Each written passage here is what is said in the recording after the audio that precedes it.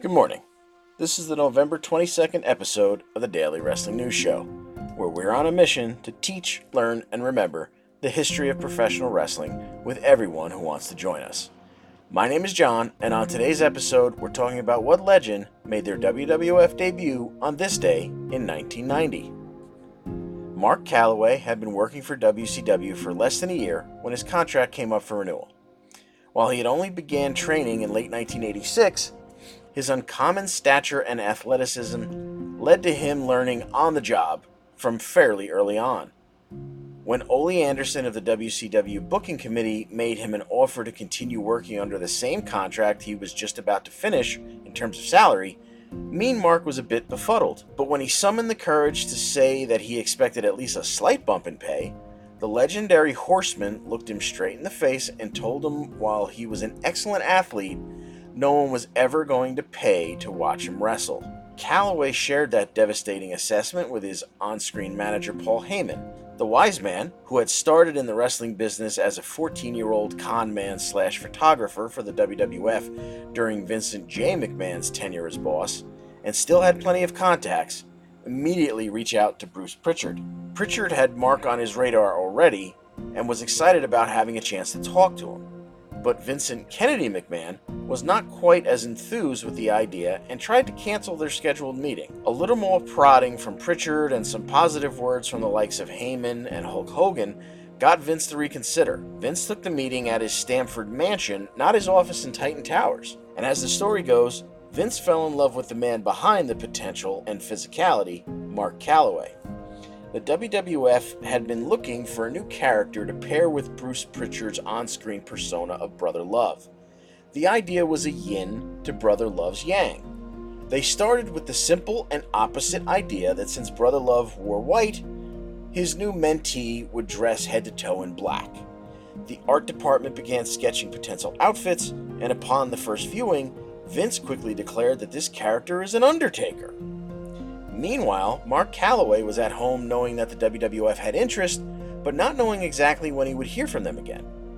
It only took a couple of days before Vince called and posed the question, "Is this the Undertaker?" In the lead up to that year's Survivor Series, the WWF started promoting the Oval, or the Egg, that was set to hatch at the pay-per-view event. And Calaway might have been led to believe that he was potentially in line to be the man to spring forth from that egg, though according to Pritchard, this was never actually the plan. But as opposed to the thought of having to shave his head and eyebrows and become the Eggman or some other Mr. Clean lookalike, the Undertaker sounded like an upgrade. So Mean Mark answered in the affirmative, and the Undertaker persona started to come together. Originally dubbed Kane the Undertaker, after the first man to commit murder in the Bible, he made his in-ring debut in a squash match against Mario Mancini at a taping for Superstars of Wrestling a few nights prior to Survivor Series. But that match wouldn't air on WWF TV until December 11th. But a crazy circumstance unfolded in those next few days, which maybe you know, maybe you don't, which leads to something special. Bad News Brown walked out on the WWF. Frustrated that Vince hadn't, and he felt likely wouldn't, stick to his agreement to make Brown the first ever black WWF champion. This left a hole in Ted DiBiase's $1 million team, which was set to take on the Dream Team anchored by Dusty Rhodes.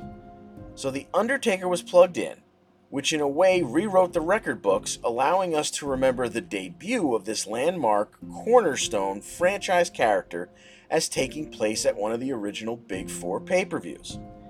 DiBiase promised a big, very big surprise in his pre-match promo, and he delivered. Among the first and most apropos words spoken once he appeared on screen were those of Roddy Piper, the now famous, "Look at the size of that ham hock."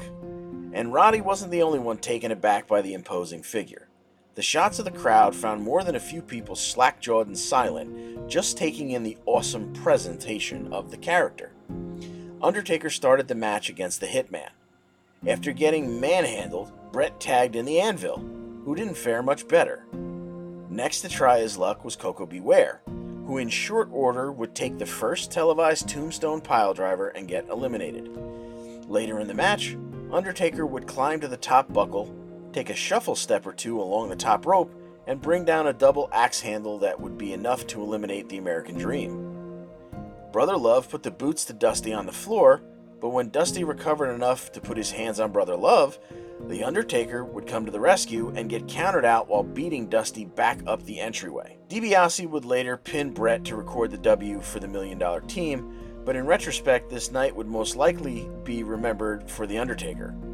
Well, that and the gobbledygooker, who would hatch from the previously mentioned egg. And it all took place on this day in wrestling history, November 22nd, 1990. Want to hear another couple of interesting moments surrounding The Undertaker and November 22nd?